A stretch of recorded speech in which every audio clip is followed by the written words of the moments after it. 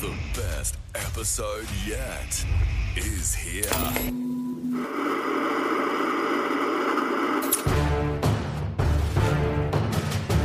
You're listening to the Oz TV podcast, only on the Oz Network.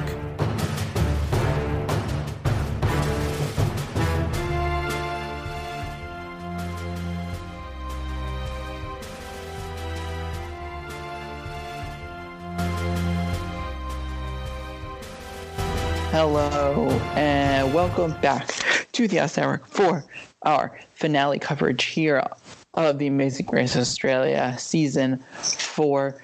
Season 1, question mark, because we have some stuff to talk about what season this is and whether or not next season could be Season 2 or Season 5, who knows. But we are here to talk about the finale week of The Amazing Race Australia. Who'd have thought we would even make it this far? I didn't think we'd be guaranteed to do weekly recaps, but here we are. We've committed. We've stuck through it. We've done all of them, all 6 weeks of recording, and we're here to cover the finale week, which is so much drama, so much action-packed moments, a lot of tension, a lot of puking, and some blind, twists that we didn't see coming, but we're here to break it all down. I'm your lovely host, Rossi, joined by my companion, Coco, and I'm here with Teddy and his companion, Jared. Jared, welcome. Thank you. It's good to be back. I can't believe that the season is already over. It has absolutely flown by, and excited to talk about these 2 episodes. Yeah, this double episode a week thing really changed it up, made it really quick to get through. The season was super fast, and it worked. I mean, I don't know if this would be the ideal format going forward, but it worked so well at least for us. Yeah, I think, like I said before, I think it definitely works well if you have a season that is a bit slow at times, or leg to leg is a bit up in the air, whether they're good legs or bad legs. It really covers that fact, and you're able to move on from bad episodes, and it works really well with the non-elimination legs and getting some sort of resolution at the end of each week. Yes, and having non-elimination legs pre-planned and sort of stacked in there accordingly made it exciting, and see how they kind of coordinated things like that. It was well done. And I don't know if that was pre-planned well done, or they just kind of said, oh, this is what we're stuck with, let's make it work.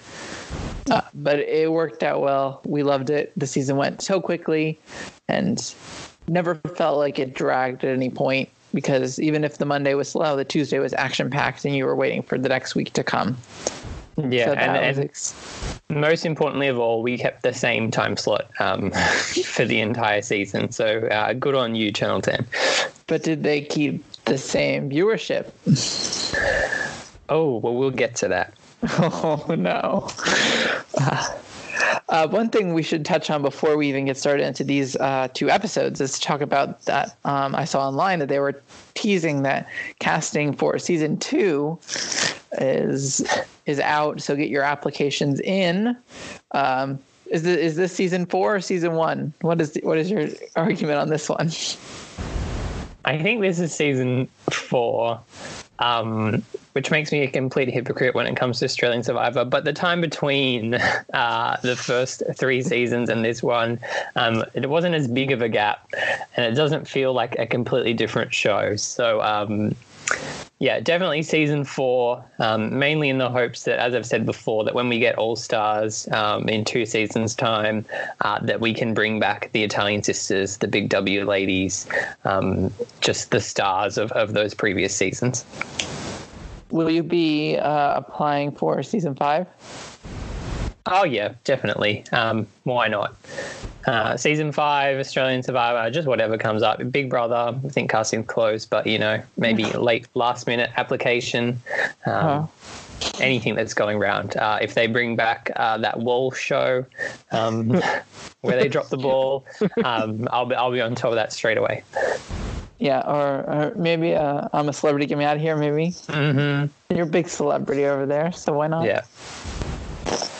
But that's exciting, at least on the possibility that we could be getting another season of the show. Even though we didn't expect it at all. Yeah, I was definitely pleasantly surprised, especially with how, like, as soon as the episode was over, it just wasn't even a question. It was like, okay, next season's a go ahead. So obviously Channel 10's happy with the ratings they've been getting and think that they can kind of build on that and make it kind of a staple of the network. Well, it's been pretty good. You know, we had complaints, but we're here to do complaining. At least I am. So, but we'll definitely get into some complaints this episode because I think we have a few things that kind of raise some eyebrows with us. So let's just get right into the first episode, episode 11, the penultimate episode of The Amazing Race. And it started with unprecedented information where they told us start times. Yeah, the start times were back again, for better or most definitely for worse. The 2-minute intervals were back again, and they reared their ugly head, and it looks like they're here to stay, and it makes you question the entire race. I feel like for sure now every single leg was a 2-minute interval. We even got finishing times as well. So listening, I think, to the fan feedback a little bit, but maybe it was better if we were kept in the dark and there was some semblance of an advantage of finishing near the top of a previous leg, because evidently you only get rewards, prizes for winning, only on 3 of the legs. And then other than that, you just paint yourself as a massive threat and you don't get any time advantage from doing well the leg before. Yeah, you got your wish for having these start times, but I got lots of wishes this past episode. The start times, the U-turn with the team being eliminated, but I take back anything that I wished for because none of that was planned out properly or worked the way I wanted it to. Yeah, I would definitely say that the 2-minute start times probably have been a consistent throughout the race. We just didn't have to deal with it until they said it, and then they put it in. And then obviously I have also suspicion that there may have also been other prizes that we just didn't get to see because of the way that they've cut things. Maybe there were more, like, I know that it's low budget and kind of for their first season that they were going to put out all the stops, but I have a strange feeling that there may have been more prizes that we just didn't get to see. You reckon?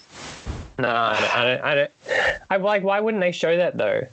And to me, that, like, it's 2 seconds extra of screen time to say you've won $1,000 on your Banquest Halo rings, and all the prizes are coming from their sponsorship as well. So to me, like, you think that would be part of some deal that they have, and they'd be wanting to promote their sponsors at every possible opportunity. So no, I think it was just low budget, and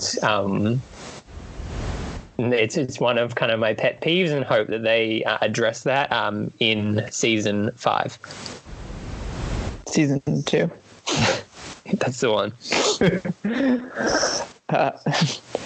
In terms of the actual episode, because obviously that was kind of a major thing that we were like hoping to have, the start times and all that kind of stuff, but sort of we get our first little sense of airport scenes. We haven't had many of those throughout the season. They sort of just kind of arrive in the country, but this time they started off with talking about the potential U-turn vote.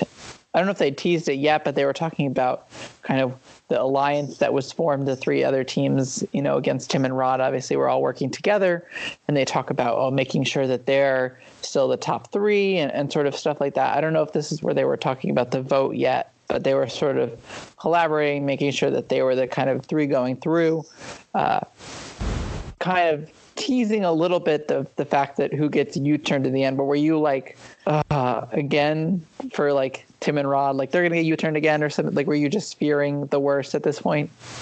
Well, I was spoiled at this point because 30 seconds before the show actually aired, they decided to run an advertisement, and I'd avoided everything all week. And then the 2 ads before the show starts airing, they air the preview of the leg and they spoil who gets U-turned in typical Channel 10 fashion. Who wants any suspense in the episode? So at this point I knew what was coming, but they definitely set it up well and put in some misdirection, which questionable why as to they would put in misdirection when they've told you the answer beforehand. But No, it was definitely good to see the airport scenes and a little bit of this, and we'll probably get to this moment later on at the end on the mat where there was no lying that took place at all. Yeah, it was fun. It was fun to see, and I think good to set up a alternate U-turn team. But like I said, the fact that you would air an ad right before the show that details of what happens throughout the episode is just like the mind boggles at that decision for me. Yeah, they've not been good on this season in terms of keeping things under wraps. They've kind of spoiled the outcomes of many episodes well before they even aired. So, yeah, I think just keeping it very simple for the block viewers that they're trying to convert, but maybe not so great for the actual fans of the show. There was a moment in the episode, in this kind of airport stuff that was going on, that I was, on hindsight, I thought was really clever, because I think it was either Jerome or Jasmine or Viv and Joey. I couldn't remember which team said it, but one of the guys on the team was like, I hope these boys don't take it too harsh or too rough or anything like that, and I hope that we can still be friends after this. And like, that was just like a quick line that you're just like, oh, they're talking about Tim and Rod, but like they were talking about the alliance that they're sort of breaking apart just for this moment. And I thought that was a really nice thing that they added to add a little bit more suspense and a little bit of drama. Although if you watched it live in Australia, you wouldn't have had that. Yeah, it was interesting too that we only got the scene between Tom and Tyler and Jasmine and Jerome, and we didn't see any of Viv and Joey's involvement in this, and they really dodged a bullet in some way, and it didn't seem like Tom and Tyler was upset with them at the end of things. So I don't know if that scene just didn't exist, but it seemed very much like every team had made this agreement that it's definitely Tim and Rod at this point. So yeah, moving forward into the episode, it was interesting to see how everything unfolded with the vote. Yeah, one thing that they obviously hid from us is probably a conversation between Viv and Joey and Jerome and Jasmine, where they probably decided to say that we're going to do this because the last time we had the U-turn vote, Jerome and Jasmine were the only team that really sort of debated going for Tom and Tyler. Viv and Joey seemed set, like, no, it's going to be Tim and Rod. This time they actually, that was the most surprising thing of it, is that Viv and Joey actually committed to this swap vote, because we already knew that Jerome and Jasmine were willing to do it. So obviously we missed a lot of their input on the decision and sort of conversations that happened throughout the episode. Yeah, it was definitely the right decision, I would say. But yeah, interesting too, because I was like, I just feel like it was a really poor race decision to have a U-turn in general, I suppose, this late, but then making it a U-turn vote 2 episodes after the last one with only 4 teams left, I felt was really unfair and kind of took away the element of Tom and Tyler's social game this late in the piece.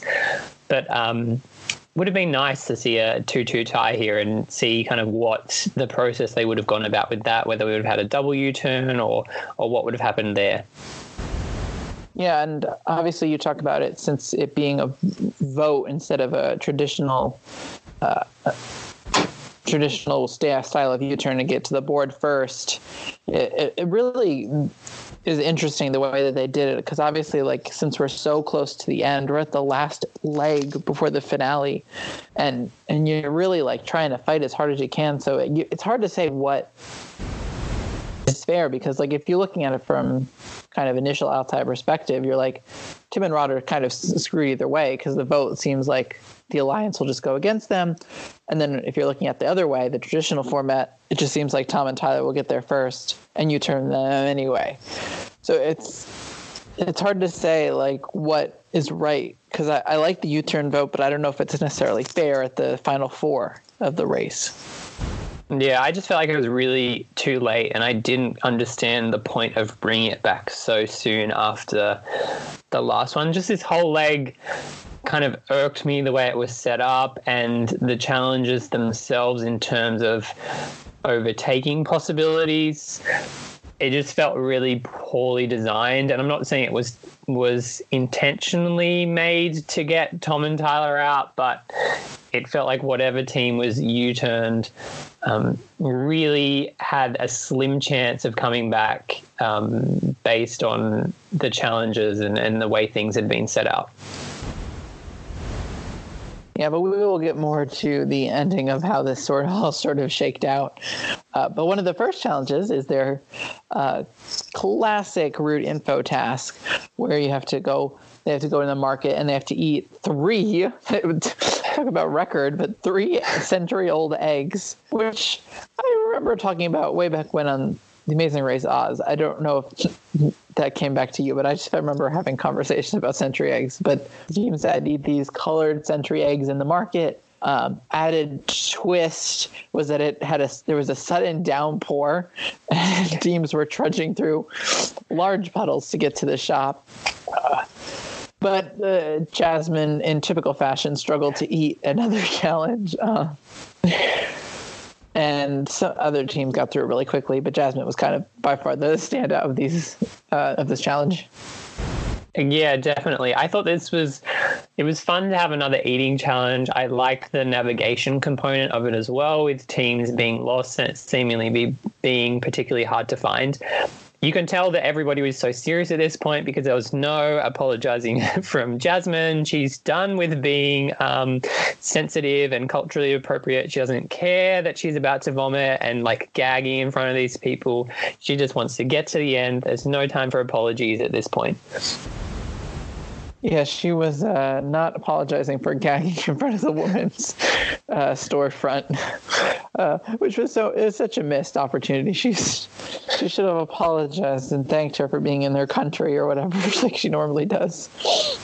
But it's always, like you said, always fun to have a crazy eating challenge, especially in these Asian countries where it's the delicacy that, Americans are usually oh, I can't believe they eat that, or they're crazy and stuff like that. I did think it was really funny when Viv and Joey arrived and they're like, yeah, we kind of grew up with this. We never ate it because it was gross, but we were familiar with it. A little bit of an advantage, although they never technically ate it before, but it's a fun little moment there. Yeah, definitely. They smashed out the challenge. So evidently they didn't know what they were missing out on growing up. Yeah, they could have had this for years to come, but they maybe it'll be a staple from now on.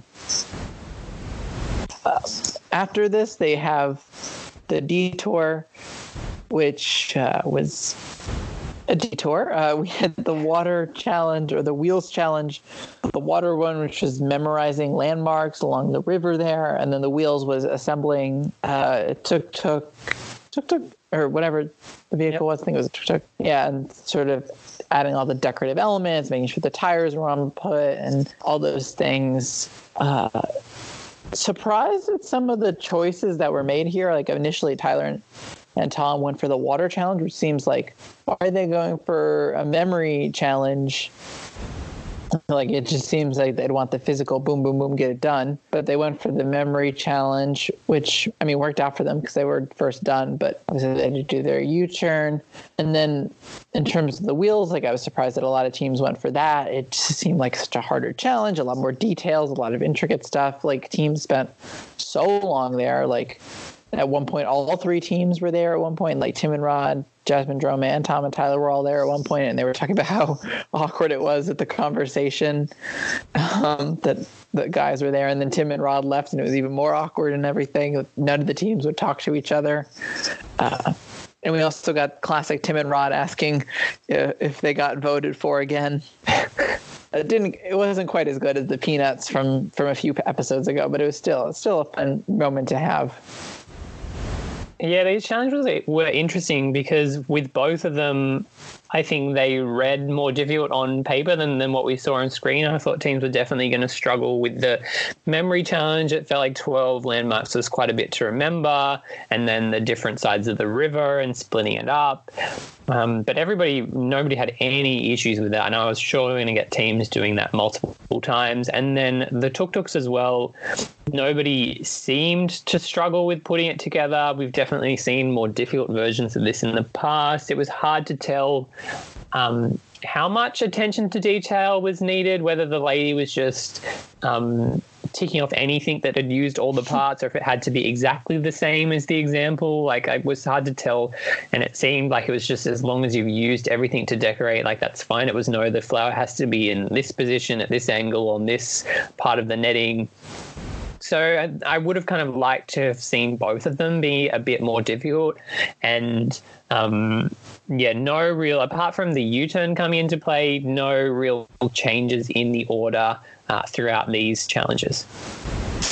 Yeah, we never saw that woman, judging the task. She just kind of can we have a check? And then she just gave them the clue.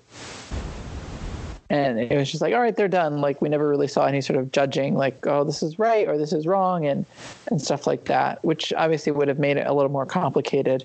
And we hardly saw any of the river challenge. It just seemed like it was kind of passed off, oh, okay, I'm going to look at those. I got those, and you got those. They tried to add in some drama about, I think some of the teams were sick from the eggs. So they were like, oh, I'm feeling sick, going on the boat. But, we never really got too much out of that. The main thing that I wanted to talk about was the way that they kind of handled the U-turn results, because they were leaving us in suspense, ooh, how do you know if you're gonna be U-turned? And so when Tom and Tyler, with the teams that we get U-turned, they have to follow the man who graded the water assignment. They have to follow him to this part of the dock where the board is that they were U-turned. It just seems like a messy way. I would so much rather the teams get a clue and then go somewhere and realize, oh, they've been U-turned. Because then it's messy. You have say Tim and Rod were U-turned. They would have to move the sign into the workshop that they were at. It just seems a little messy the way that this was all handled. Yeah, it's definitely seemed weird, the placement of the U-turn board, the fact that it was so close to the water challenge, and then obviously they would have moved it if the team had picked the tuk-tuk challenge. Normally it is just the next destination they go to is where the board is, and then they get to the board, okay, we have to go back to the other one. So it seemed weird to not have it somewhere where every team was going to get their next clue.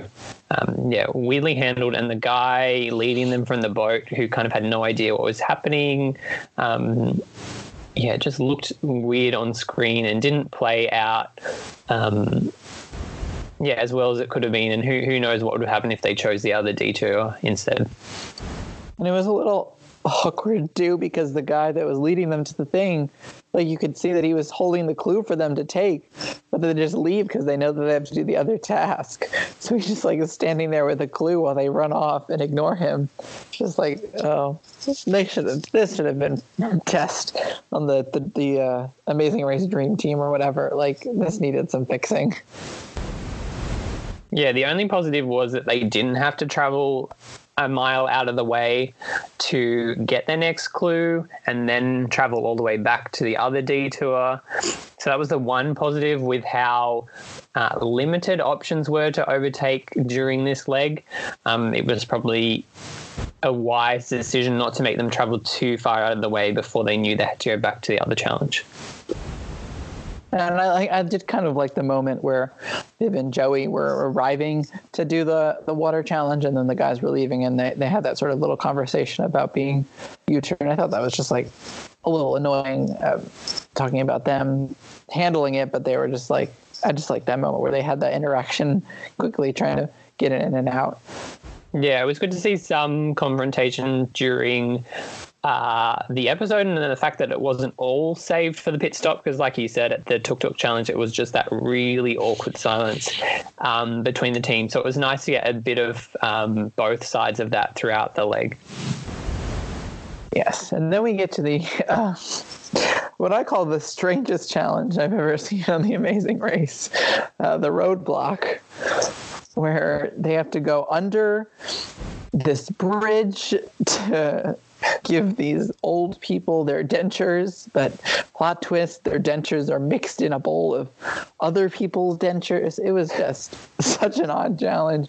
Weirdly placed, like this random, like under the bridge section where there was like gym equipment or like fencing equipment or something. And it wasn't an obvious like landmark destination because on the way Jasmine and Jerome were like well lost. They even thought they were third when they got there, but they were last when they got there. And it was just such a weird challenge. I almost love it so much that it was so weird, but like this is a weird challenge. Yeah, this was fun to watch, and it was nice that it was something we haven't seen before. I was kind of cringing thinking about putting dentures in people's mouths. But again, kind of with the rest of the episode, my main complaint was like, where are you overtaking during this? Every team seemed to be kind of like in and out. Thank goodness for Jerome and Jasmine's taxi driver for adding some suspense to the episode, because otherwise this would have been bam, bam, bam. Everybody gets there in the order that they've left the detour. Everybody leaves in the same order. And then we wouldn't have got the suspense that we ended up getting at that last challenge. Yeah. Fun challenge. Definitely did not sort of help the episode along at all. But man, it was enjoyable to watch. Would you have done it if that was you and whoever you were racing with? Would you have done this challenge? I think if I had the choice, which complaint incoming I would have had, because Amazing Race Australia doesn't seem to have a rule when it comes to roadblocks and how many you do or don't have to do, then I definitely would have been passing this off to whoever I was racing with, provided they could handle it. Although I will note that most of the time, like, they kind of got close to the people's mouths and then the actual person was fitting it themselves. So it wasn't as bad as I initially thought, but just teeth and mouths just all... And then the forced camera like coming into their face when they get it right and they're smiling at it. Mm-hmm. Like, just editing masterclass right here. And then so kind of the next, after they get this, it's moving on essentially not the roadblock, the pit stop, but there's one final challenge, which is to cover the Ganesh statue in gold leaf, which provided some difficulty for some teams. But I really liked having this sort of detail-oriented task right at the end, right before the pit stop, especially because it's in walking distance. It's not like, oh, you got to get the statue, go in a cab, like Travelocity Gnome style. But they're right there. They know it's like less than 5 minutes away by foot, and they're just got to do this really detailed task. And other teams are there, and you can feel the pressure. I just really thought that brought a lot out of the episode, especially when, Jerome and Jasmine think they're in third, but then they get there in last, and somehow they manage to overtake Tom and Tyler in this. They probably had a really shoddy statue, but they had it enough that they could move on, and then they almost get lost, and sort of that, all of that, just it made it a really dramatic ending. And then obviously you got, oh my God, it's them checking in, and then the camera's there, and you wait, and then the team comes around the corner. It was just very dramatic. Not the most entertaining, but it was really fun. It was fun to watch, and it brought out the best of the episode so far. Yeah, once again, another just route info task, bringing the goods here. Thank goodness, because there wasn't much else to like about this episode. But yeah, this just turned out to be so much more dramatic and intense than I thought it was going to be. And we had the example, which looked great, and the teams kind of being approved just for anything where they'd covered the whole statue in gold. Like, it looked really shoddy, the work that everybody had done. And then to add to all the drama, I had somebody at home saying that in the previews they saw that somebody forgot their statue, and evidently that was not true and it was a lie. But then the whole time I'm watching it, I'm like, oh my gosh, somebody's going to forget their statue. And I see Jerome and Jasmine like get it approved ahead of Tom and Tyler, and I'm there and I'm like, this is the moment they're going to go to Bo at the pit stop and forget their statue. Needless to say, that didn't happen, but I had that added suspense, which I think added another element to the challenge. I loved the pit stop greeter with welcome to the Thailand, and giving out the gifts, and Bo's interactions with him again were great. Just completely unexpected. I thought for sure Jerome and Jasmine are like leaving. There's no opportunity to overtake through this challenge. It's just plaster the leaf on. It's attention to detail that it's covered, but there's no real, it has to like look properly, and there can't be any overlaps or lines or whatnot. So big surprise with kind of how this all turned out in the end. Yeah, it was crazy, especially, like you said, on this really standard, like, conventional, like, go do it, get it done, not too much complexity to it. Like, you just got to kind of cover the statue and you kind of can move on. Maybe there's some intricacies of where you can do on the hands or the face or something like that, but not too much. But to see a team get overtaken just by like seconds, because Jerome and Jasmine called it seconds before the boys did, and sort of the dramatic kind of running to the pit stop, I couldn't have even imagined what I would have thought if I thought a team had left their statue back at the station. I would have been panicking. But yeah, great challenge. Something funny about having teams do this like sit down, like desk work chat challenge, like right seconds before the pit stop. But it was a great finish to the leg. Obviously, we have a little bit more to discuss about the drama of the situation, but yeah, great ending. The kid was great. We got a check-in time. We got a prize. So much going for this leg at the very end. Yeah, it was such a dramatic finish. And I think this worked it's so well, having this real attention to detail, quiet challenge in a leg where you had this underlining drama from the U-turn and all this tension. It was like the tuk-tuk challenge all over again, but just even more like enclosed, fiddly environment. So good challenge design for a leg that otherwise was terribly designed challenge-wise. And so we have to talk about this ending where, Tim and Rod, they check in, they win. They were kind of ahead of the pack for quite a bit of the leg. So they were kind of out of it. Viv and Joey check in. And then, Jasmine and Jerome, who just passed Tom and Tyler, check in like maybe a minute or so before the boys check in. And they are they're such sore losers. They are like devastated that they broke the pact, that they thought they had friends in this race, and they couldn't have believed that someone would U-turn them, like when they had this steady alliance. But they weren't upset that Viv and Joey did it. It was just Jasmine and Jerome who got the blunt of it. And Jasmine's crying. She's like, we did this for our son. I hope you can understand that we didn't do it because against you, but for us, and all this stuff. And it was just so odd to see Viv and Joey in the background, but them not be in the conversation because they're also in the alliance. Like, it was just a wild ending. And I think they said at this point, like Tom in a confessional or Tyler in a confessional was like, we don't hold it against them. It's a game. But like their attitude was not right. It was just, what a chaotic end. Yeah, it felt like it was, I suppose, just like the heat of the moment with all this, like, we can't believe this happened.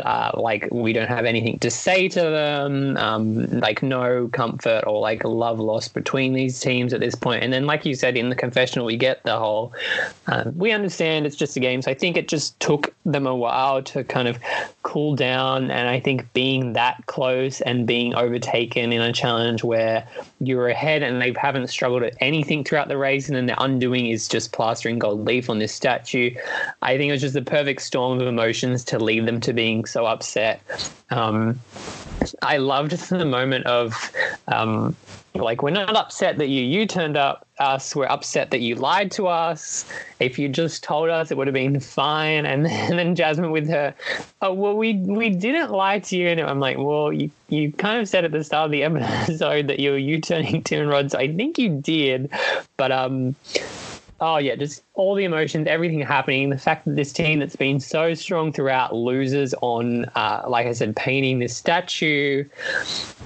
And yeah, like Viv and Joey just getting like out, not bearing the brunt. Obviously, that relationship wasn't as strong as a relationship between the Deadly Duo and the boys. But yeah, just a lot happening. The prize as well, probably the best prize of the season, arguably worth the most, I would say, randomly coming in here at leg 11. So at this point, we've had 3 different teams win prizes.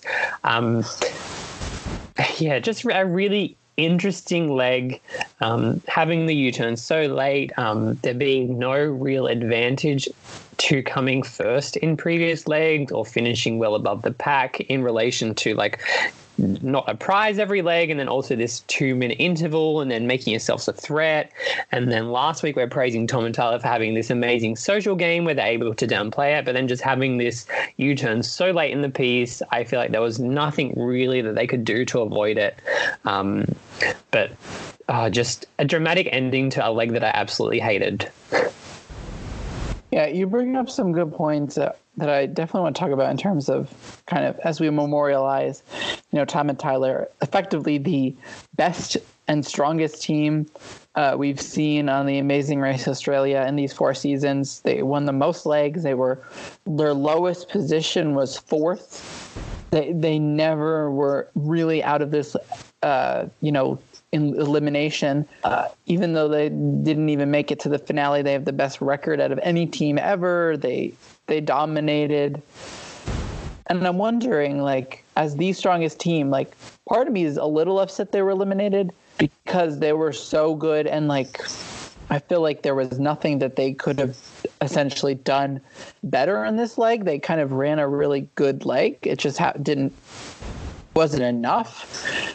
But do you think that their fall comes from them or comes from the way that the show handled some of the twists and turns this season?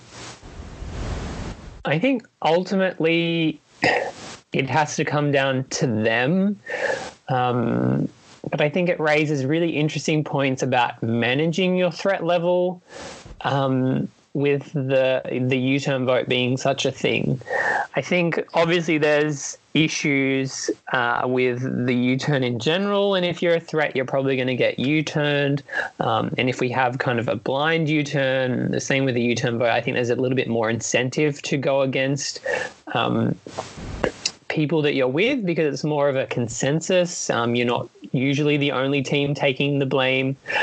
But yeah, it's just this whole idea now of managing your threat level, and that I think has become a really big factor in the Amazing Race Australia, with there being no incentive to finishing first. Like, I don't know how you purposely don't finish first. Like, I think that's a big risk to like downplay and maybe like take a little bit longer or not go all the way out when you're close to the front of the pack.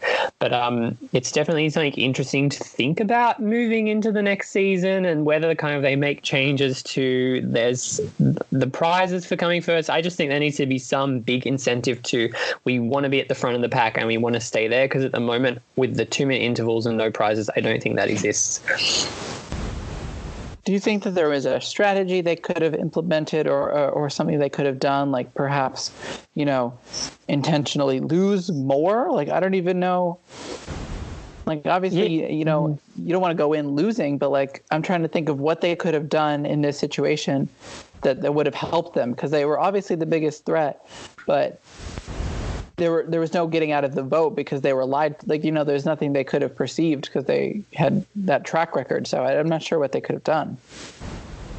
Yeah, I think they needed a bigger threat to be around them at this point. And Tim and Rod just weren't threatening enough. I just feel like they played it like as well as they could have. The fact that 2 episodes ago there's this same vote and their alliance is able to carry them through, I just feel like they have a lot of social capital, but just having a U-turn this late in the piece, there's nothing that can, like, no alliance or bond that can really save you when it's a clear shot at getting somebody out. You know at this stage really that it's going to be an elimination leg 2, so there's no sense of, okay, whoever we U-turn is probably going to stay in and they're going to hate us, and then, like, that might come back to bite us. Like, I feel here there was just no reason for Jerome and Jasmine and Joey and Viv to not U-turn Tom and Tyler. Well, unfortunately for them, the was it 8 legs that they won, they could not clinch the win at the end, and it makes it so the finale episode even more dramatic. I think this is probably one of the more exciting Monday nights because you're going in without the front runners into the finale, and you've got 3 strong teams, but very different on how they've kind of run the race and how they've performed up until this point. So, like, going into the finale is super dramatic. Did you have any random spoilers going into the finale, or was it pure unknown? I did not. It was pure unknown watching. So I don't know if there would have been finale spoilers. I think it was just everybody. I knew that there was a parachute, but all the ads were just making it out like Jasmine wasn't going to do it and Tim wasn't going to do it. I didn't think Viv and Joey even really factored in any of the promos for the finale. So yeah, the finale was decent advertising because it was just all about the parachute, which didn't really spoil much at all. So more of those type of promos, less of the who's getting U-turn promos. And no one whispered in your ear and something happens in the episode that didn't? No, I didn't hear that somebody jumped without a parachute or anything happened that didn't happen. There were no fake spoilers to add to the drama of the finale. And no one was kicked by a horse or anything like that? No. Nobody's dog left the arena. Nothing. Nobody got eaten by a crocodile when they were paddling the canoe. Just pure watching, unspoiled, which was such a treat given kind of the past couple of weeks. Yeah, it must have been a real gift for you and the other fans of the race that were just trying to watch it without any spoilers. I will say that obviously maybe you can touch on this a little bit more than I would have because I have no knowledge too much, but they talk about they put a message on the screen about kind of the native lands that they're going to be ending the race with or something like that. Was this important, significant? How relevant was this to what has been going on in Australia or anything like that? Yeah, I think it was just a really nice acknowledgement of the traditional owners, particularly, I suppose, in an area that has a really rich history in that. And having like Jerome and Jasmine on the show as well, I think it was just another kind of really important step in representation and acknowledging the history of the country. Yeah, and obviously we get notice that kind of at the beginning of the race that they're going to be going to the Northern Territory, and there's a big discrepancy as one team is from there, the other 2 teams are not. And there's one point in the episode they're like, you've been like together separately, we've been everywhere in the territory. And so I'm like, oh, this is gonna be a huge hometown advantage. Like, are they gonna know it? Like, obviously we've had some teams in the US like their final trip's New York, and someone's obviously from New York or something like that, but it doesn't matter as much. I feel like in Australia it may matter more because it's a smaller place or something like that. So I'm wondering, were you fearing like, oh no, they were gonna have a huge advantage or anything like that? Not really going into it. I thought that the hometown advantage really feels like it comes into play when it's self-navigation or you're asking lots of people for help and you're trying to get them to not help other teams. And for it to be like hometown advantage, but to be like a whole territory, which is like, I suppose, the same as like a whole state. It's not like it was like their home, like city or town. It's like, this is just like somebody like me, if I was on the show and then the final leg is in Sydney and, oh, it's my home state. I'm from New South Wales. So automatically I know everything about anywhere within like the state. So I think given like the size and like the amount of different challenges that they could do within the whole territory, like there wasn't a clear kind of home advantage here. It's like if somebody, I don't know, like if like the American version, they finish in, I don't know, whatever some state is, and then the teams from a city within that state, it's like they're not going to know every single place within the state that they can go to.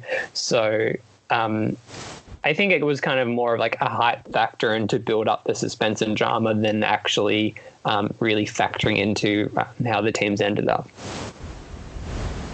Well, they could have had an advantage in their first Root Info challenge, where they have the NT News, which has outrageous headlines that they have to sort the challenge. Essentially, the challenge is where they have to sort different headlines to find race-related ones, like girl throws up on her birthday or stuff like that. I don't remember all of the headlines, but Jesmyn Jerome had a huge advantage because they know about the historic and legendary NT News Network or whatever it was called. But the challenge was a mess, essentially. I mean, teams were running all over the place. Jesmyn said in confessional, we were so panicked of the last leg that they were just screaming and running. Like, teams were like, newspapers were flying. Teams had no idea what was going on. I love the moment when Viv and Joey say, is that a thing on the kind of the float in the water? And they're like, no, I think it's just a ladder or something. And then they walk away and all the other teams are diving in the water, jumping. Both Jerome falls off the like float. Chaz is just like, hurry up, go faster. And then Tim or Rod, I forget which one did it, does the same thing, like does a massive wipeout at the tower. And it was just such a mess, but it was so entertaining at the same time.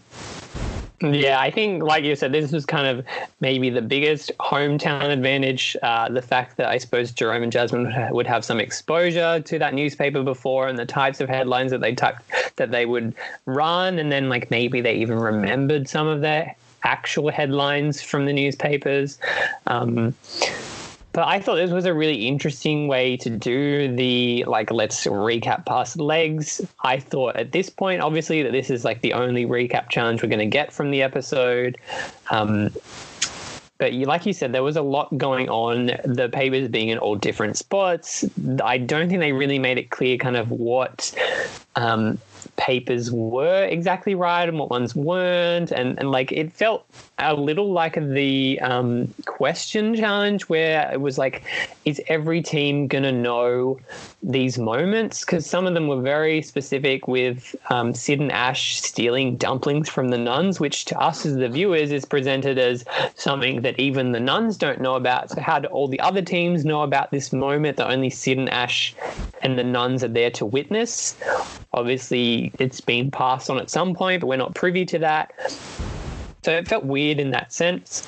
But I think overall a really interesting challenge. Having the last paper being on this float in the middle of the water was such a random thing to add in, but it added in so much enjoyment, like you said, with Jerome falling off, Jesmyn not realizing and then cheering him in to the back to the bank while he's like winded and like can't breathe. Was such a funny moment and a challenge that the Deadly Duo really excelled at and managed to get ahead early here. Yeah, like you said, the biggest complaint was like not everyone knew this. Like how are teams supposed to know that Sid and Ash stole a clue from the quiz, and how are they supposed to know that they stole dumplings when literally no one was there? Like some of those things like definitely need to be fine-tuned in the next season, or at least if you're going to do these moments, like reference that like this moment happened, like just let us know, like maybe when they're checking in at the pit stop after the first leg, that the Sid and Ash are like, hey, we just want to tell you we stole some of your dumplings during the challenge, hope you don't hate us, it was just heat of the moment thing. And then we'll be like, why did they show us that? And then we flash back, like we think about this moment now and we're like, oh, that's why they showed us that. Yeah, I agree. It felt like the races and the audience had really different information at this point. There was like a real disconnect on who knows what. And yeah, just have just like a 2-second moment at the pit stop, or how on other seasons they'll have these moments before the teams leave where they're just like lounging around like the hotel or a bar or something, and this story comes up that this has happened. It just felt like weird, and it's hard to know how the story got out, whether everybody knew about it, whether they're just kind of putting 2 and 2 together because it somewhat referenced the nuns and food, or whether producers have told them that this has happened, like where like we just needed a bit more transparency here. Yeah, but interesting challenge. I was going to be upset if this was the only memory challenge, because I thought that it wasn't necessarily the best handled for all the memory that we needed to do. Although the actual memory challenge we got didn't tell us anything about what had to be memorized at all, except flags and people. But anyway, we'll get to that. But the next thing that they sort of have to do is that they have to go to this sort of airfield where they have to take a plane and then jump out of it to get to this new town where they'll eventually get their new task. Unfortunately, only 2 of the teams managed to do the jump, because when Viv and Joey got in the air, it was unsafe for landing or whatever. I don't even know what was going on, but they had to scrap it, and they had to come on and say no team will be penalized because of this. They've all had the same amount of time. It was a little bit of a letdown. I felt like they still could have jumped. I don't know what was wrong. But yeah, like you said, there was some tension. You know, Jasmine might not want to jump because she was the most nervous. She's like, I'm not getting out of the plane. Like, it's her biggest nightmare and all that kind of stuff. Enough drama to keep you interested. Obviously, I didn't doubt for a second that she wasn't going to do it. Maybe she was going to hold back a little bit, but she just jumped right out. I don't think they really had a choice either. It didn't seem like the instructors were like, do you want to do this? It was just like, all right, do that. All right, now. And then they push them out, and it's just sort of done. But, I mean, it's always fun to have sort of a jumping out of a plane or a bungee jump challenge in the race, and this didn't disappoint. Yeah, I think we needed like a spectacle challenge throughout this leg, with some of the stuff being very kind of local and I suppose location specific. So the fact that we got kind of this blockbuster challenge, I think was good to see. Yeah, when have we ever, like, has there ever been a point where somebody has been up in a plane for a skydiving challenge and then it's like, I can't do it, like, you need to, like, land back down? I feel like every time somebody's in a plane, like, they're going to, like, be pushed out of it, whether they want or not. I feel like there's more of a choice in, like, bungee jumping when they're on the edge and then they can kind of back away. But here, like, you've gone to the trouble of being all the way up, you're strapped to the instructor. It's, like, just put your legs out the side of the plane and kind of they do the rest for you. So, yeah, a lot of build up for not so much payoff, but good to keep, I suppose, people interested and add in some suspense as to whether Jerome and Jasmine were going to still be in the lead at the end of this challenge. Yes, such drama. Will she do it? She's crying and it's dramatic. They should have used that in the promos, but they didn't. Or they did. This is all the promos were, right?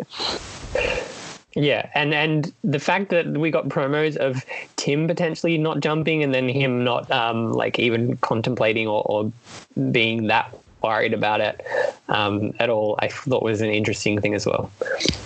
Yeah, they try to spin it as much as they can. But then they sort of have to, when they land, they get their next clue, which is essentially they have to get to this farm where they have to train a dog to run around these barrels, and then they have to touch a horse, which is more dramatic than it sounds on paper, I will say.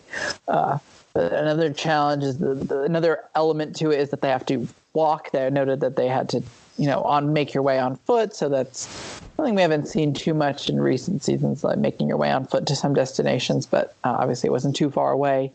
But they had to get there, and sort of the drama was that certain teams picked the older dogs because they're like, oh, they're going to be more trained. But it was the younger dog, Teddy, that was really the rock star, and everyone ended up choosing him to be their sort of trainee in this course. And then obviously touching the horse, some of the teams were, I think Jasmine was running at the horse with the bag and everything, and that was just a fiasco because it was running away.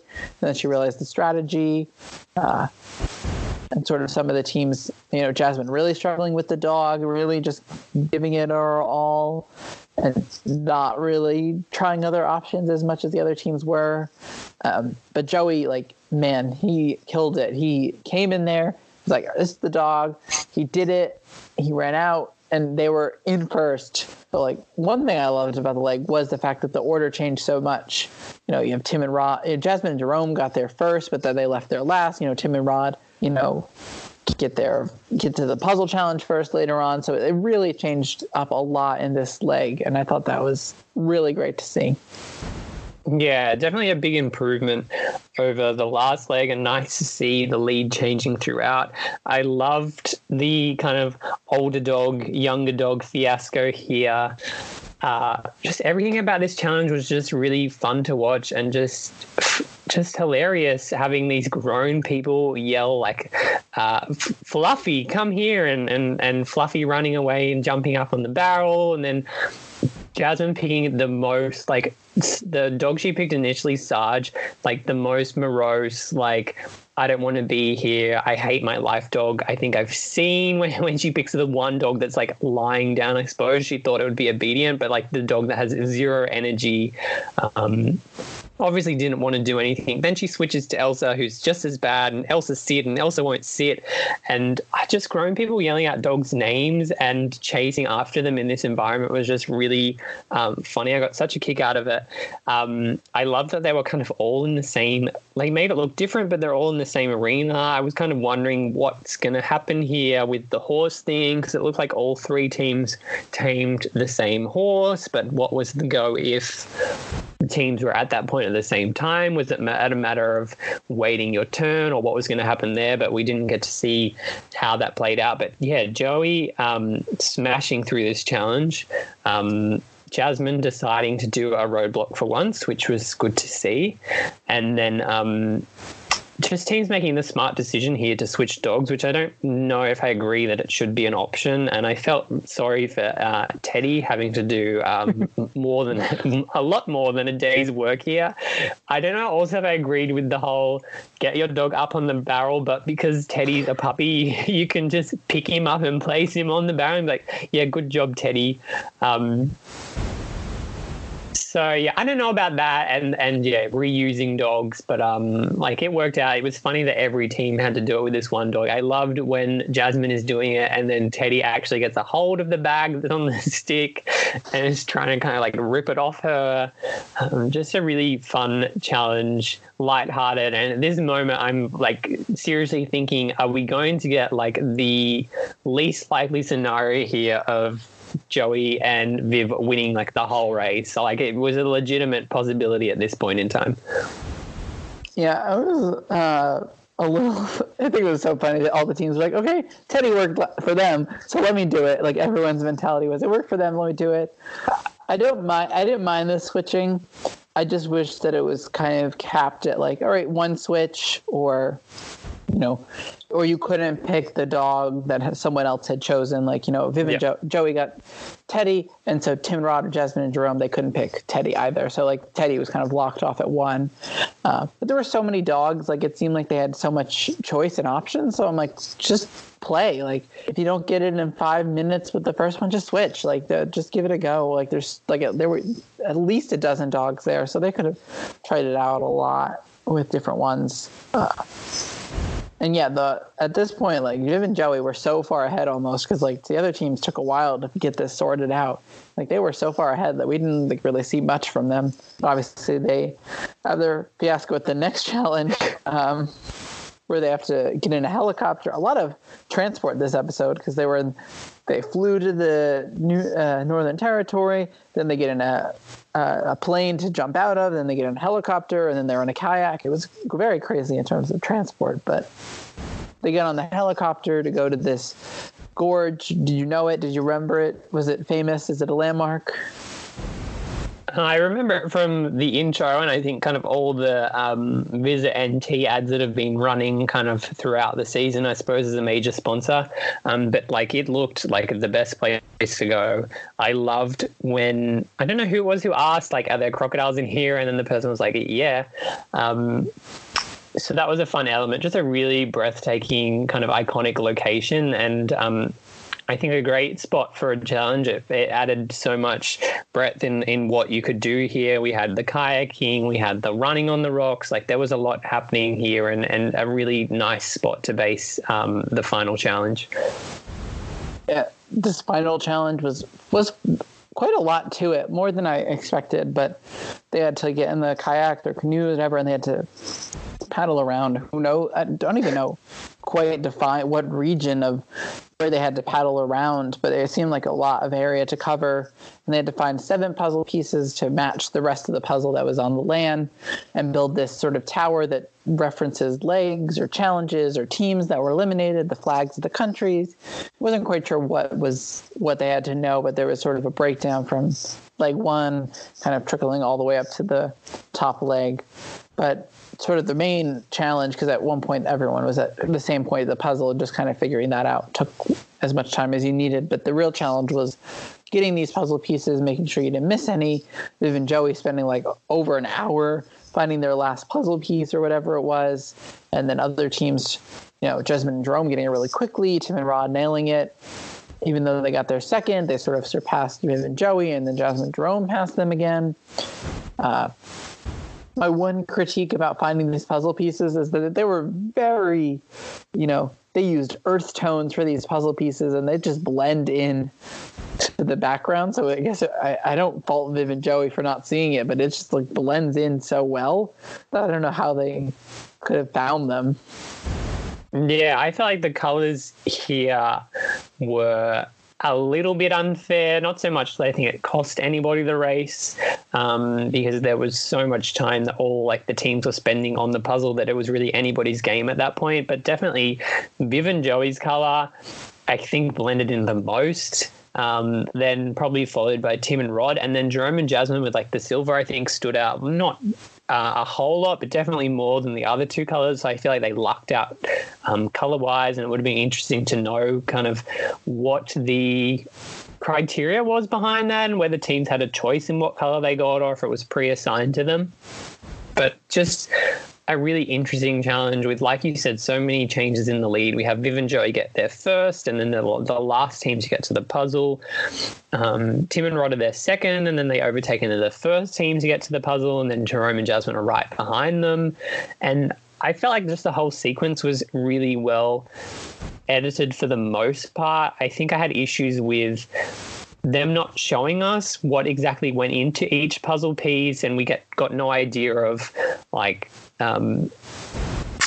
any team struggling with what went into each leg. It felt like the struggle was putting the puzzle together, but as for like remembering stuff, it just made it look like everybody sorted their puzzle pieces out really easily with no issues. We got no like checks in how many they had correct, what was wrong, what they needed to change. I just thought it was well edited in the sense that they made it really look like Tim and Rod were struggling. They got to the puzzle first. We get this confessional from Viv and Joey when they get to the puzzle that Jerome and Jasmine have kind of something going on. Tim and Rod have nothing at all. And like it felt at this point that Viv and Joey maybe were going to overtake again. The way it was edited, it looked like they were getting their puzzle together really quickly. So lots of suspense at this point in time in the leg. Yeah, and what was it? Not Viv and Joey. Tim and Rod were saying, like, good thing we got here first. We're awful at puzzles. So obviously there was a lot of suspense. Viv and Joey seemed like they were like, these are the puzzles, something that we're good at. Like, this is something that we can do. But obviously all teams were struggling at one point. They sort of didn't really understand the pattern of how things were going to go and where things were going to get placed. My critique of the puzzle is that it was just you build one chunk the same way as the other chunks, and then you just stack them on top of each other. It wasn't really a one cohesive puzzle that sort of worked together. It was just layered puzzle that they sort of had to fill out one piece at a time and just stack. I don't know too if like there were extra pieces or decoy pieces. I don't like remember if they explained that or not, but it felt like there needed to be some sort of suspense or challenge in the like getting the right pieces for each leg. It just felt like the difficulty level wasn't right there. Maybe it was and they just didn't show it. Because of time, or that it was kind of difficult to explain. But like I said before, it just felt like every team straight away they got there, they sorted out their puzzles into the 6 different categories, and they were good to go from there on. Yeah, it seemed like the only challenge was putting the pieces together. Like, it didn't seem like there was an issue of like, oh, do we do this in this country? Do we do this in Africa? Or was that, no, we didn't do that. Like, it just didn't seem like that was what the challenge was for them, even though like they put it into like the task. And obviously there's a reason that the nuns are faces are on the block. Like, it just didn't seem to activate it enough, or at least, like you said, show it enough for us. Yeah, well, from what we saw, there was nobody there to check that they had it right. Obviously, you'd have producers out of camera checking that things are right, but there wasn't even a moment where Tim and Rod get their puzzle first and there's this like, oh, do they have it right? Don't they have it right? Somebody's coming around looking at the pieces and the order and whatnot. It was just, together, and they just run like straight off to the next spot. It was good, though, at this point of the race, though, that all the teams were still in it to win it. Like, no one seemed to be far and away ahead, or no one really was out of it. You know, you worry at some points, like Viv and Joey were so out of it, or Viv and Joey were so ahead that you were like, oh, it's going to be like a landslide or something so obvious. But it was so good to have all the teams together. You know, we have some times where the race is just so scattered, where some teams are winning, some teams aren't. Like, you know, some seasons have it where like one team is out of it and stuff like that. So it was good to have them all together in this final challenge.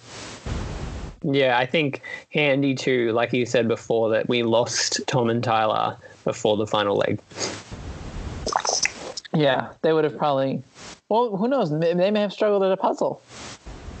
Yeah, I feel like everything else in like throughout the episode they would have like excelled at and had no problem with finding and sorting the newspapers. I think like racing wise they would have got to kind of all the stands first and picked out the pieces and like would have found it easy to swim out to the float and back. And then the parachuting as well, I don't think they would have had any issues with that. The dog, whether or not they figured out that you need to pick Teddy to get the challenge done. And that like the kayaking as well was really physical, so I'm sure they would have smashed that out. But like you said, this was a real equalizer, and definitely even if they were in this final leg and ahead, I think would have kind of brought them back to the rest of the field a bit. Yeah. And then there's the dramatic ending where, you know, they show us having all the teams relatively within minutes having the puzzle, and they're all running to the pit stop. But like you said, they were running on all these unsteady rocks, and they had to figure out where they were going. They could sort of sense them in the area, but they didn't quite know where they were in this gorge. We didn't really get a resolution about where they were in relation to the challenge, but like that was extra dramatic. Like, you have to figure out on foot where the other, you know, where Bo is and the pit stop and everything. You have to sense it. And I don't know if they told the other eliminated teams to not cheer beforehand, because, you know, sometimes in the U.S. you hear the cheering before you even know that the team's like arrived at the pit stop and stuff like that. So like they were extra quiet too. So like added extra tension about who was going to check in first.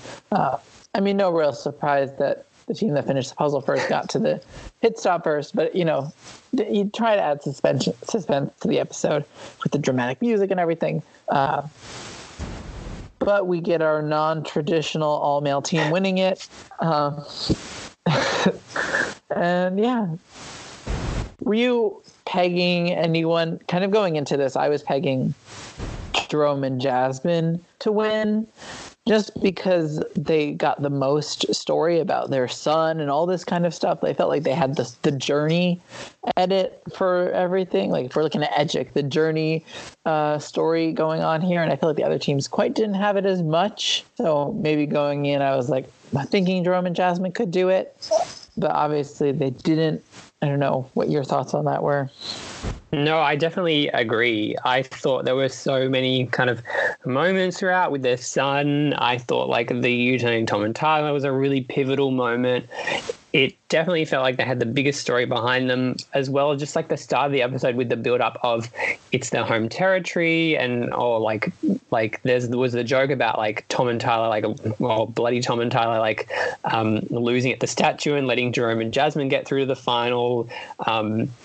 So yeah, it definitely felt like the story was really pushing the audience to root for them and want them to win. I felt like we were going to get that payoff, particularly at the start of the episode where they get so far ahead.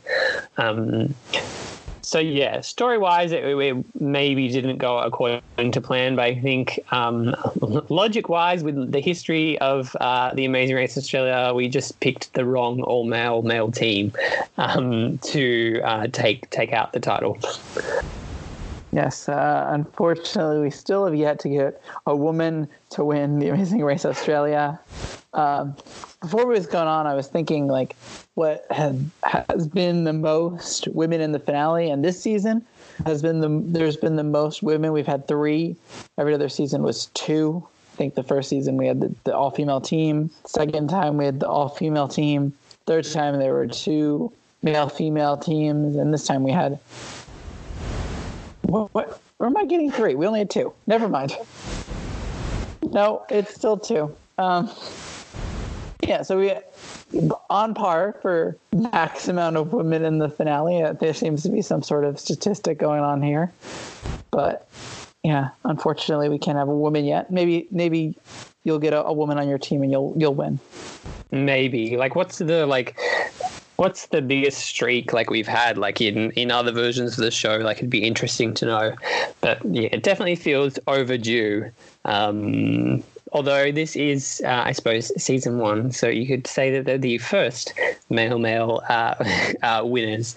So there's definitely room for improvement in that happening. I think it was a real possibility here. It didn't feel like everything was necessarily geared towards a male team winning. It felt like the challenges in the finale were fair enough.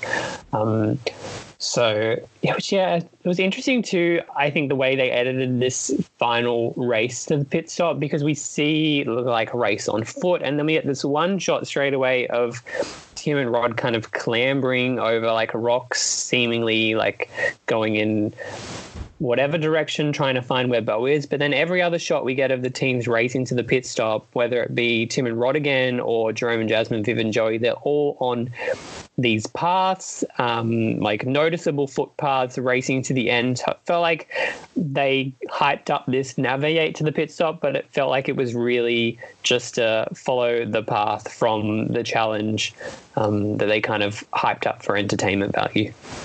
Yeah, I'm looking quickly at the U.S. season to see if there's a trend in terms of winners. There really isn't much. I think 3 male-female teams in a row is the most consistency, the greatest consistency I see. So not too much. Although on there was a woman was a winner on the 3rd season of the U.S. and we're 4 seasons in, we haven't had one yet. So. Canada's had female winners at this point in the race as well. So Australia, get better teams, or just don't cast the all super strong all male teams. Anyway, we have to talk about our winners. Tim and Rod. They super strong team. They survived the U-turn vote earlier in the season. They managed to come back. They sort of dominated on the when Tom and Tyler were fading away. They really seemed to rise to the challenge, and they were clear front runners after that. Not clear, but they were strong front runners. And yeah, just an all-around super strong team. They didn't seem super out of it at any point in the race ever. So good on them.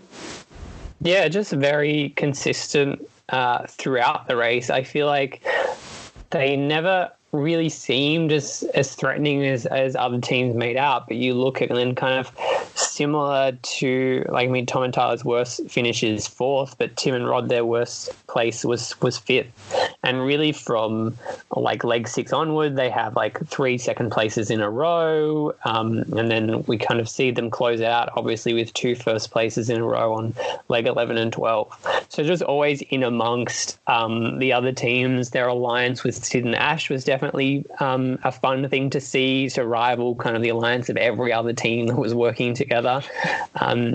And yeah, coming back from the U-turn to finish so high in the leg that they do receive the U-turn vote.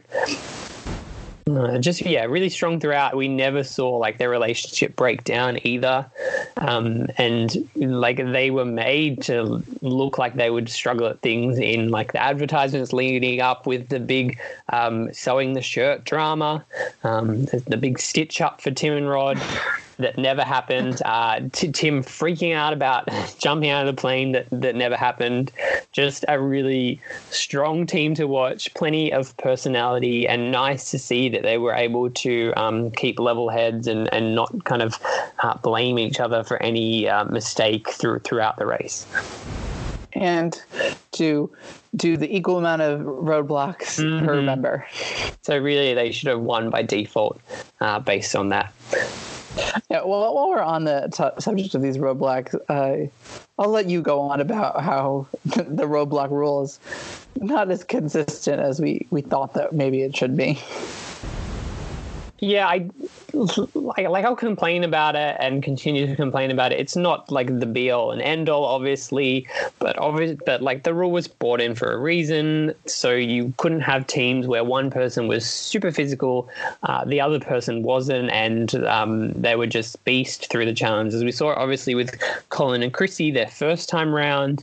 It's not so much of an issue in the Amazing Race Australia because you're not getting a roadblock on every single leg. We only got 8 of them throughout 12 legs, but it's still a large amount to have teams banking on the one person finishing it. And the discrepancy of 6 and 2 for both Jerome and Jasmine and Viv and Joey is a little bit of a question mark, and hopefully something they can address moving forward. I don't think it would have changed anything, particularly with Jasmine and Jerome. I think she was equally capable here. We did see the moment where Joey smashed out a couple of roadblocks to put their team ahead of the pack, so maybe it would have been different if they had to do an equal amount. But in the end, didn't make a massive difference to the race, but something definitely I think that is worthwhile fixing moving forward, just so you can't have these teams where one person just dominates and completely carries the other person throughout the entire race. I think it adds to the drama of choosing based on a couple of words as well as to whether somebody should do it or not. It makes it a lot more strategic and definitely... I think it should just be a staple of the show in kind of all versions and formats. Yeah, just to makes it a little fair and equalize it a little bit more, because you don't want. The reason they brought it in is because one of the teams that won had that thing where only one person did a roadblock and the other person did all 10 or 11 or whatever it was, and then it just became unfair. So I think a little bit of monitoring. It doesn't have to be like you can't do more than 2 or 4 or whatever. It just be consistent, keep it relatively equal. I know that you try and suit the challenge towards whoever needs, but there's no way that 6 of the roadblocks were all toward Jerome and then Jasmine only had 2 sorted to order. Like it just seems a little off, but yeah, definitely another thing to add on to the ever-growing list we have of things to correct for the next season. Obviously, I think that there's no better way to end this season of The Amazing Race Australia than with a large group hug. I was okay with this. I was like, there's no more appropriate way that Bo would end the show than with a group hug. It felt like it was right and okay in this situation.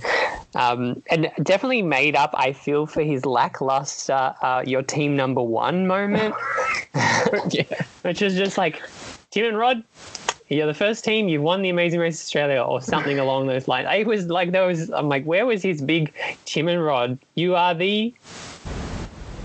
first team to check into it was even like less than that suspense that we got like this time around. Like I understand there's not a whole heap of suspense to the team, obviously, because they know that they're first at this point, but like this is the big moment of like 4 continents and this, that, whatever else, however many kilometers, however many challenges, however many teams, and then the big, like, your team number 1, like, big, like, yell moment, but we just didn't get that. So adding that to the list of things for season 5 as well, I want a big Grant Bowler-esque your team number 1 for the first team to check into that final pit stop.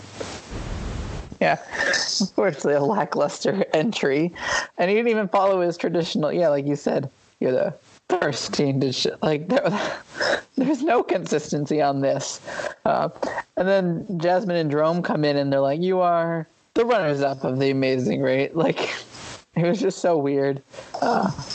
Yeah, and it's just a fun way to end the show for him.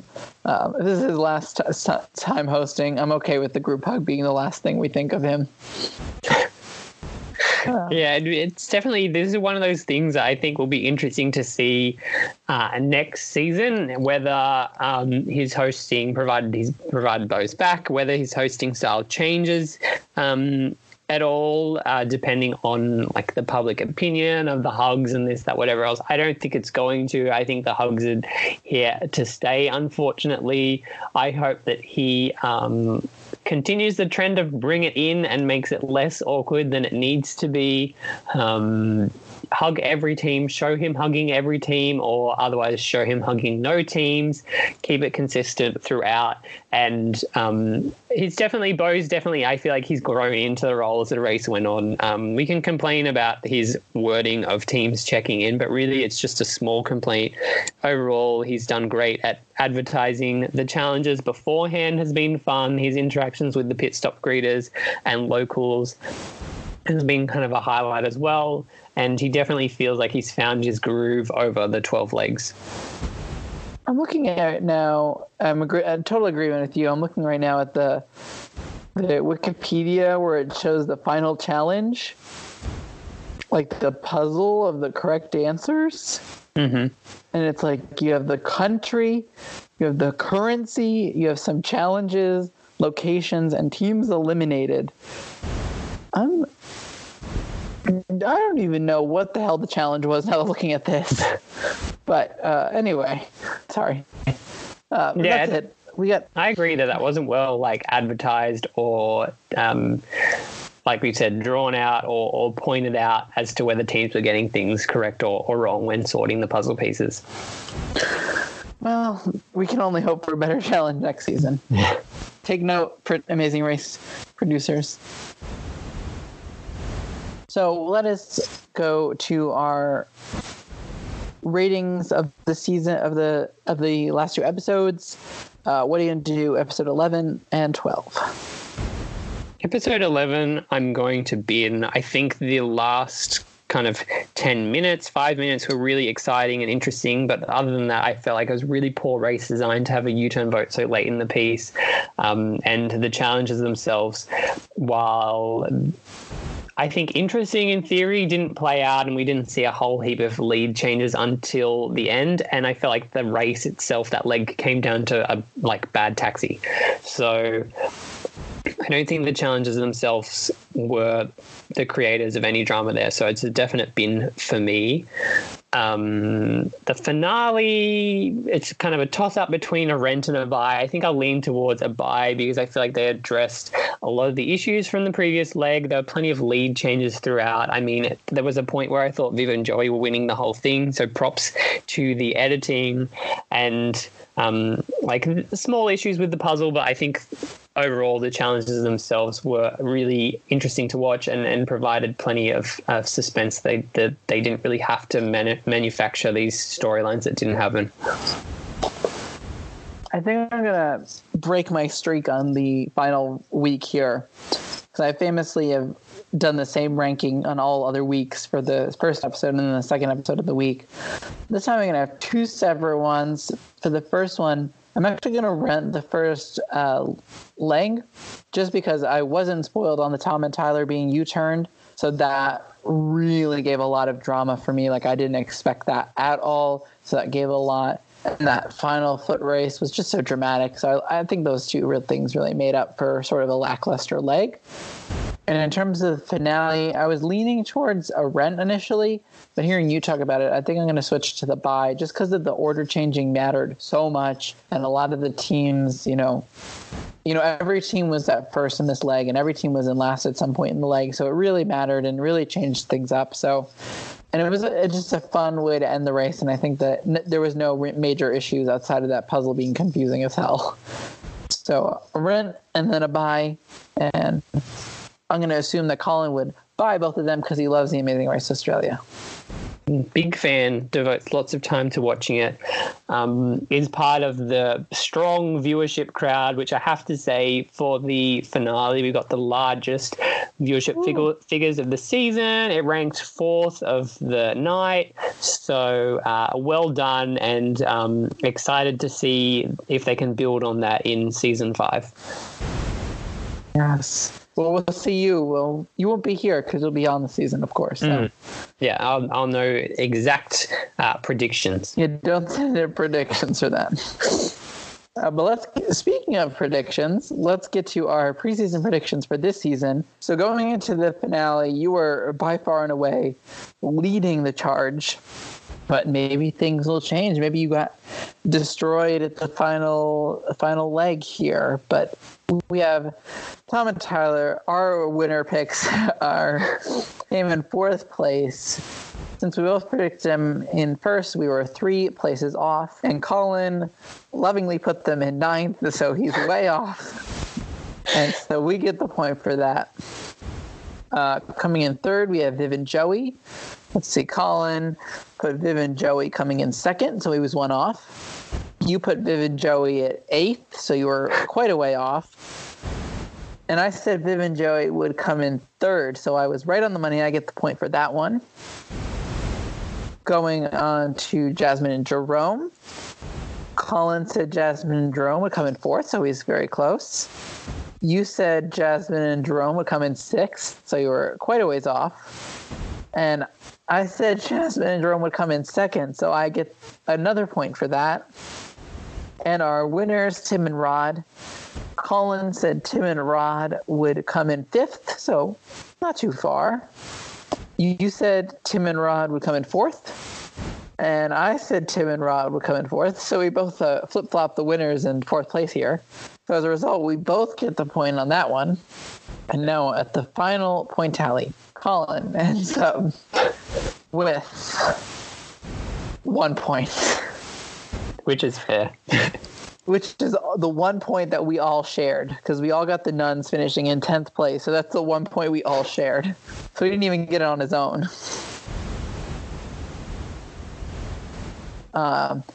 You ended up with 7 points total. And I ended up with 7 points total. So we tied. There you go. That just shows the commitment that we put in, recapping every week. I think it's only fitting that the lead is shared. I kind of Tom and Tylered myself a little bit here with doing so well so early, and then, oh no, big threat. Tried to get the social connections to keep it together. You turned at the end there, but managed to hold on to an equal first place finish. Yeah, you were the Tom and Tyler. You fizzled out toward the end. I was the Tim and Rod. Came up super strong toward the end. And Colin was Alana and Nico off in some other country. Or the nuns doing something crazy. But yeah, that is it for us. Can you believe it? We finished. I cannot. Like, I've said it so many times, and I hate keep bringing it up, but it's gone so fast. I think the 2 episodes a week works really well. I like that format. I hope they stick to that next season and don't try anything stupid like 3 episodes a week. Fingers crossed it just continues to be a staple for the network that fits in really well, kind of wherever it's programmed into their yearly schedule, I could easily see them doing 2 seasons a year. If it works out budget-wise, which it should, because they don't give any prizes to you if you win legs, and only $250,000 at the end. So I think 2 seasons a year is definitely achievable, and something that, fingers crossed, we can kind of get moving forward. Yes, and we will have a lot to look forward to whenever season 5 comes out. We hope that it only improves upon what we already had for a great base this season. Some complaints, but it was so fun to chat through this whole season, especially following, a little bit of a gap on Amazing Race with the U.S. kind of taking its long break and then sort of 31 coming out really quickly and then getting through it. But it was so fun to chat to you and then call in that one time. But yeah, to finish the Amazing Race Australia, another season down, and we look forward to future Amazing Race seasons. I think the U.S. is coming next, right? Who knows? Who knows what the US season is doing? It seems like they'll probably make a decision a week before it views and then start quickly advertising. It's going to be weird having advertising without major spoilers. You'll have to get used to it again. No more Tim and Rod, and Chris falling off camels, and just Tom and Tyler being U-turned. It's going to be really difficult getting you back used to advertising that builds up suspense without revealing what actually happens throughout the episode. Yeah, so we'll either be here for season 32 of the US or season 8 of Canada, whatever comes first. We will be here to cover it. But yeah, stay tuned to all things Oz Network, whatever Star Wars coverage, other things that are not Star Wars, listen to them. And yeah, we will see you whenever we see you.